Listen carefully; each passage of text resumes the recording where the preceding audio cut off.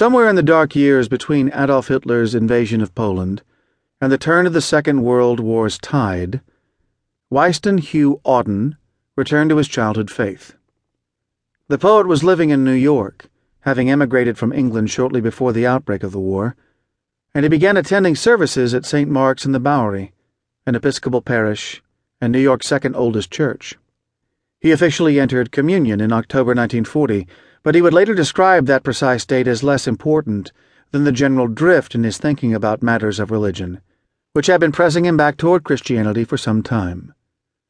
Some of the reasons for Auden's conversion were personal, in particular the experience of being betrayed by his lover Chester Kalman, which Auden later wrote forced him to know in person what it is like to feel oneself the prey of demonic powers, in both the Greek and Christian sense.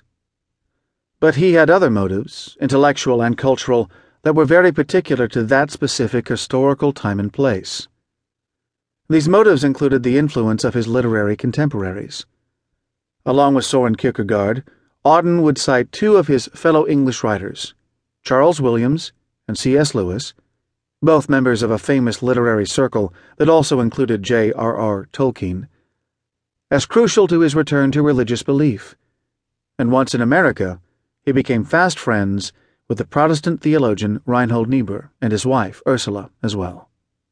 Still more crucial, though, was the political context in which the poet found himself, and his allergic reaction to the totalizing ideologies, Marxist and fascist, that were vying for mastery of Europe. In a 1957 essay on his reconversion, Auden described a sojourn in Barcelona during the Spanish Civil War, at a time when the Republican struggle against Francisco Franco's fascists was a cause célèbre for the West's liberal intelligentsia. Following the example set by left-wing regimes from Mexico to Moscow, the Republicans had launched a campaign of persecution against the Spanish Catholic Church, and Auden arrived to find that all of the city's many churches had been closed and its priests exiled or killed. To my astonishment, he wrote, this discovery left me profoundly shocked and disturbed. I could not help acknowledging that, however I had consciously ignored and rejected the church for 16 years, the existence of churches, and what went on in them, had all the time been very important to me. What he felt during his Spanish encounter with left-wing anti-Christianity was similar to his reactions to the anti-Christianity of the right. The novelty and shock of the Nazis, Auden wrote, and the blitheness with which Hitler's acolytes dismissed Christianity on the grounds that to love one's neighbor as oneself was a command fit only for effeminate weaklings, pushed him inexorably toward unavoidable questions.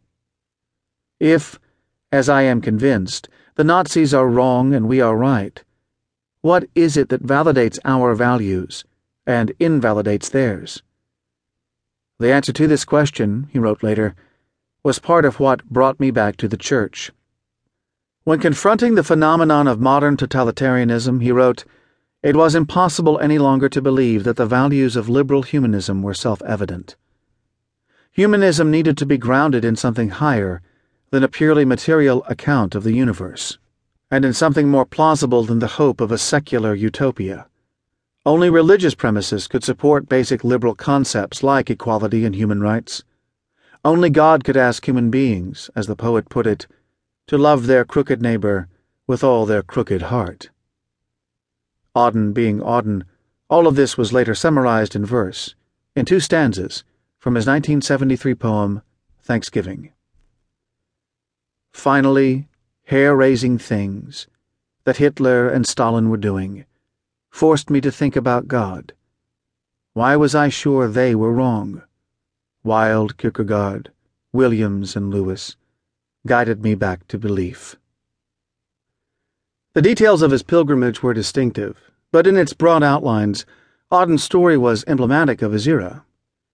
The disillusionment with the utopias of left and right, the sense of religion as a moral bulwark against totalitarianism, the influence of a generation of brilliant apologists and theologians, even the physical migration from the old world to the new. These elements in Auden's return to Christian faith were also crucial elements in the larger post-war revival of American Christianity.